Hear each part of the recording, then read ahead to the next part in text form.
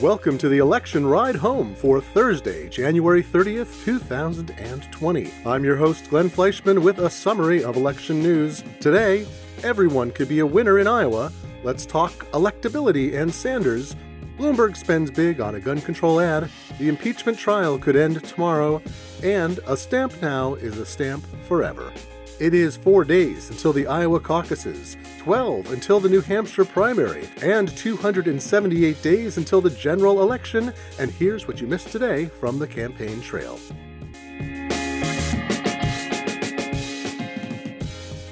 Iowa. We're just days from Iowa's caucuses, and yes, we all spend too much time focused on this first-in-the-nation contest. It and then New Hampshire have been the crucible for helping shake out the ultimate party nominees, but so far in this cycle, we're still seeing a big block at the top of potential winners. Because of the, yes, I'm going to tell you again, 15% threshold for each candidate in each of the nearly 2,000 precincts caucusing in Iowa, and with so many candidates within the margin of error of each other in the polls, and with several candidates with significant support below 15% statewide, well, it's going to be interesting in that Iowa may not in fact decide anything at all.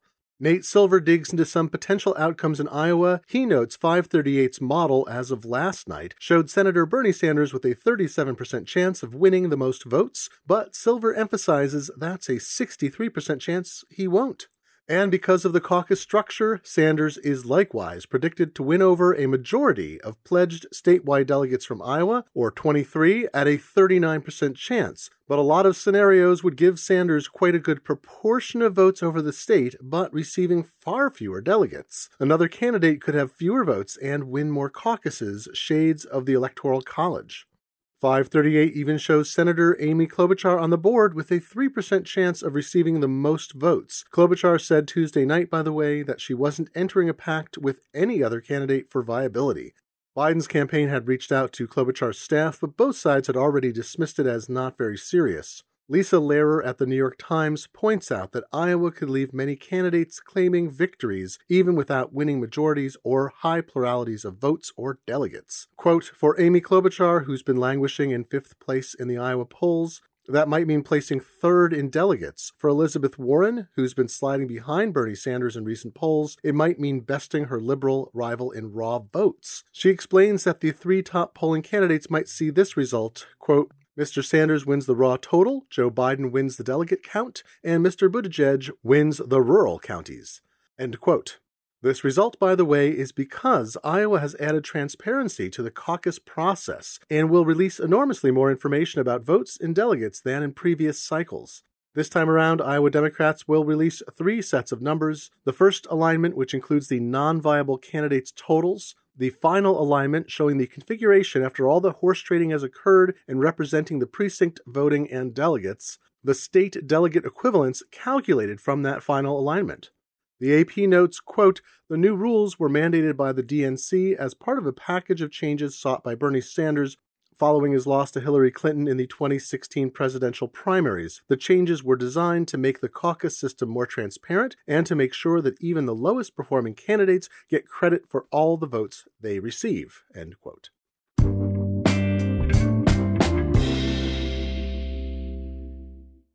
Former South Bend, Indiana Mayor Pete Buttigieg has scheduled 2/3 of his remaining campaign events in the less liberal eastern part of Iowa, while 9 out of 10 of former Vice President Joe Biden's events will be held there. This is all part of the game of candidates convincing voters to pick them not out of pure political preference, but in part because of expediency. They are stressing electability, a magical and unknown quantity that each candidate claims makes them uniquely able to defeat President Donald Trump in November.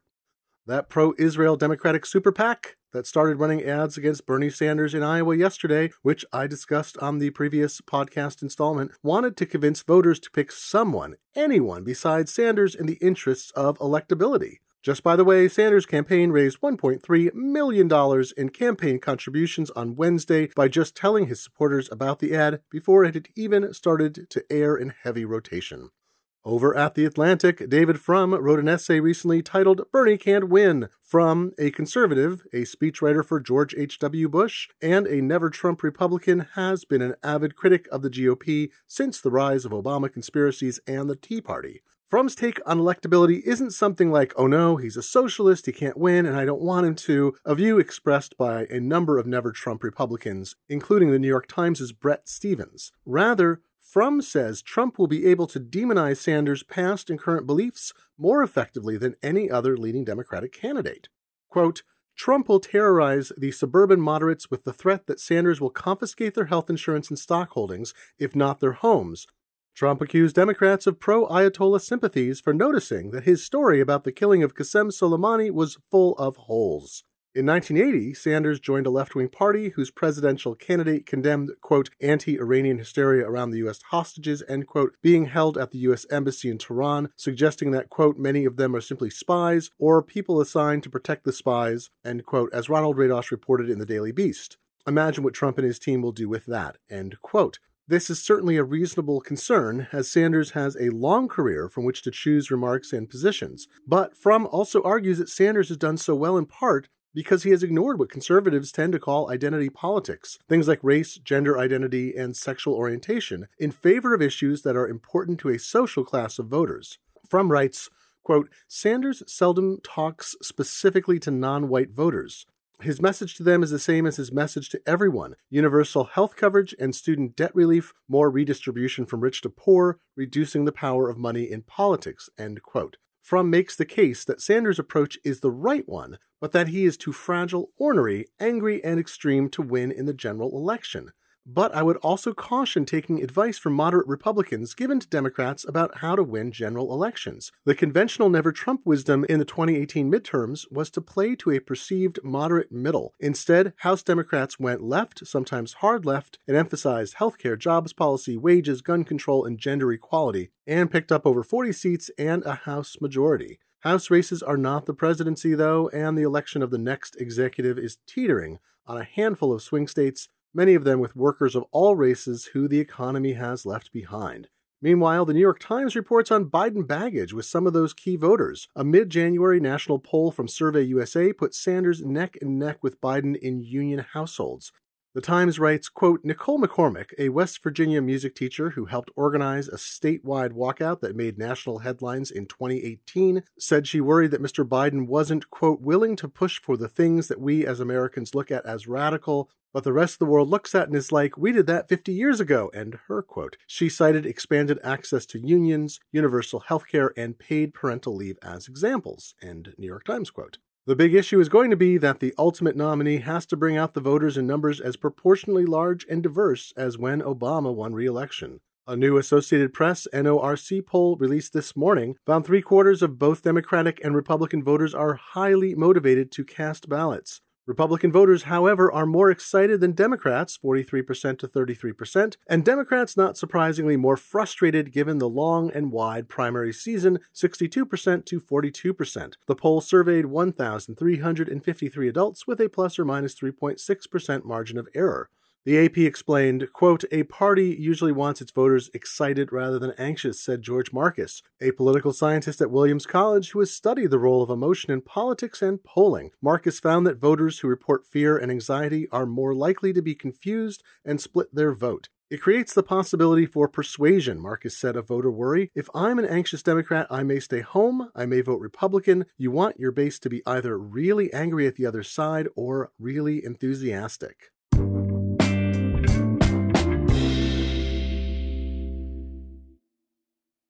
The election ride home is brought to you by Plexiderm.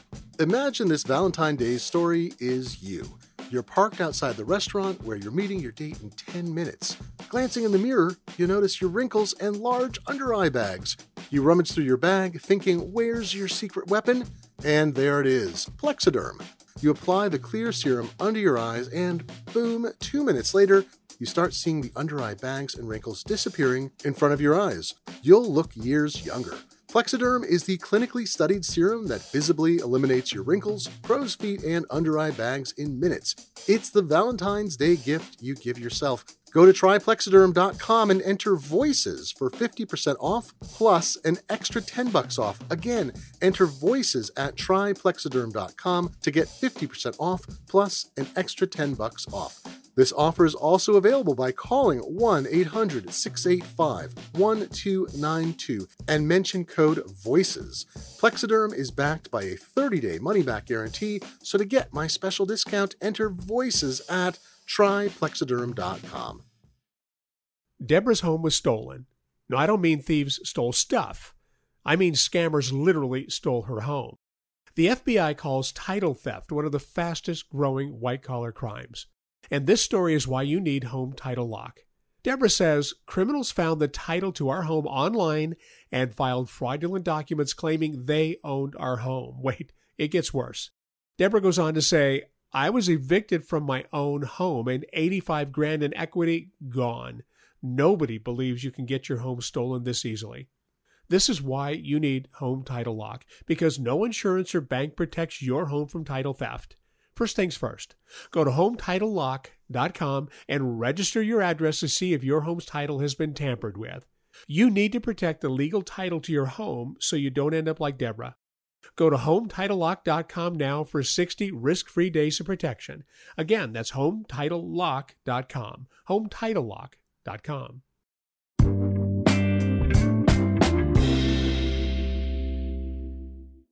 Remember a few weeks ago when we heard that both billionaire Democratic candidate Mike Bloomberg and President Trump had purchased one-minute ads during the Super Bowl? We now know what Bloomberg will focus on: gun control. Gun control is a major focus of Bloomberg's non-candidate political activity. He's the main funder for Everytown for Gun Safety, which has spent massively to assist in passing laws in states restricting unfettered access to guns, and, on its political side, spending to support and oppose candidates for office based on their stances on gun control. The ad features Calandrian Kemp, who provides its narration and appears on screen at times. Her son George was shot and killed in 2013 at mechanic school at age 20. The ad is a tearjerker and emphasizes Bloomberg. Quote, when I heard Mike was stepping into the ring, now we have a dog in the fight. I know Mike is not afraid of the gun lobby. They're scared of him. End quote. Long considered one of several third rails in politics, support for a variety of restrictions on gun sales and ownership, along with rules around gun safety, have garnered the backing in many polls of a majority of Americans, often including a majority of gun owners and Republicans depending on the specific issue. Gun safety and regulation was a major 2018 midterm issue, and some candidates who ran on avowed gun control platforms won their seats.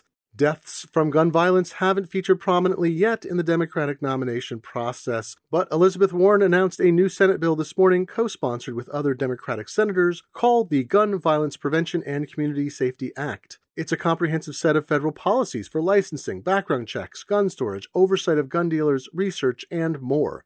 With a Republican-controlled Senate, with Senator Mitch McConnell of Kentucky at the helm, it has little chance of even reaching the floor and no chance of passing. But it's a good set of talking points for Warren's campaign and a blueprint in case the Senate shifts to Democratic control in the fall.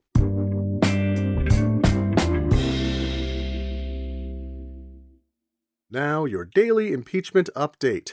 Senators continue to ask questions for the second day. Yesterday, celebrity defense attorney and emeritus Harvard Law School professor Alan Dershowitz, who is a member of Trump's defense team, said in response to one question that a president can act in a way that improves their odds of re-election if they think it's in the national interest. Because most politicians believe their re-election is in the national interest, QED, all self-interested acts are thus not impeachable, he argued. That was fascinating and not supported by any legal or historical precedent or evidence, and even some Republicans looked dubious. Today on Twitter, Dershowitz said, more or less, that he never said what he said, but, you can watch the tape. The president's team also said senators needed to use the standard of beyond a reasonable doubt to find the president guilty of the articles of impeachment, the same as used in a criminal trial.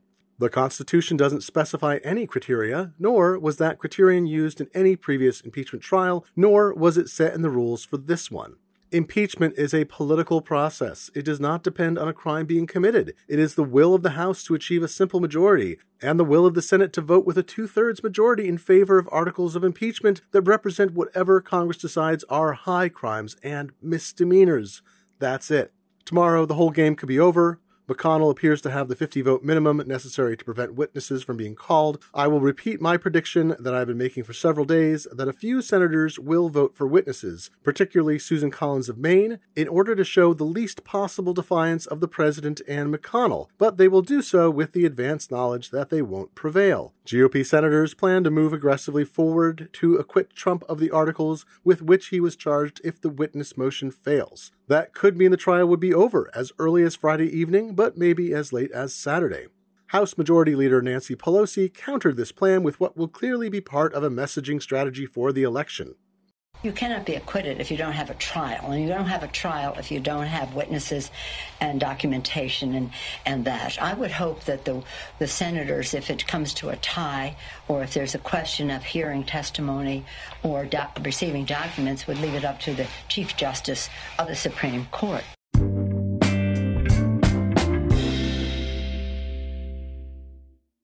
Finally, a little bittersweet event today. Gwen Ifill, long part of the PBS NewsHour and co-host of it for the last 3 years of her life, and the longtime moderator of Washington Week, now appears on a postage stamp. In a dedication ceremony today, the pioneering African-American political journalist was remembered. Her stamp is the 43rd in the USPS Black Heritage Series. Ifill covered 8 presidential campaigns, moderated 2 vice presidential debates, and co-moderated with her PBS NewsHour co-host a debate between Sanders and former Secretary of State Hillary Clinton in February 2016. Ifill, who died in 2016, was well-liked and respected for her uncompromising fairness and dedication to promoting discourse that led to understanding instead of screaming.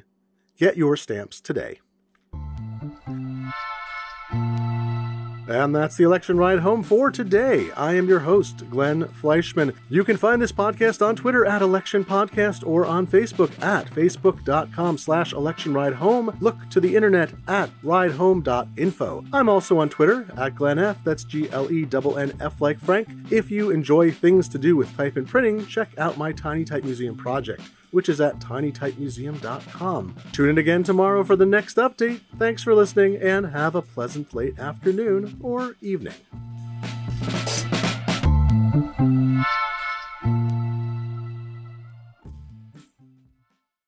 Support for this podcast and the following message come from Corient. Corient provides wealth management services centered around you. They focus on exceeding your expectations and simplifying your life. Corient has been helping high achievers just like you enjoy their lives more fully, preserve their wealth, and provide for the people, causes, and communities they care about. As one of the largest integrated fee-only registered investment advisors in the U.S., Corient has deeply experienced teams in 23 strategic locations. Corient has extensive knowledge spanning the full spectrum of planning, investing, lending, and money management disciplines. Leverage Corient's exclusive network of experts to craft custom solutions designed to help you reach your financial goals, no matter how complex they may be. Real wealth requires real solutions. For more information, connect with a wealth advisor today at Corient.com. That's Corient.com. Corient.com.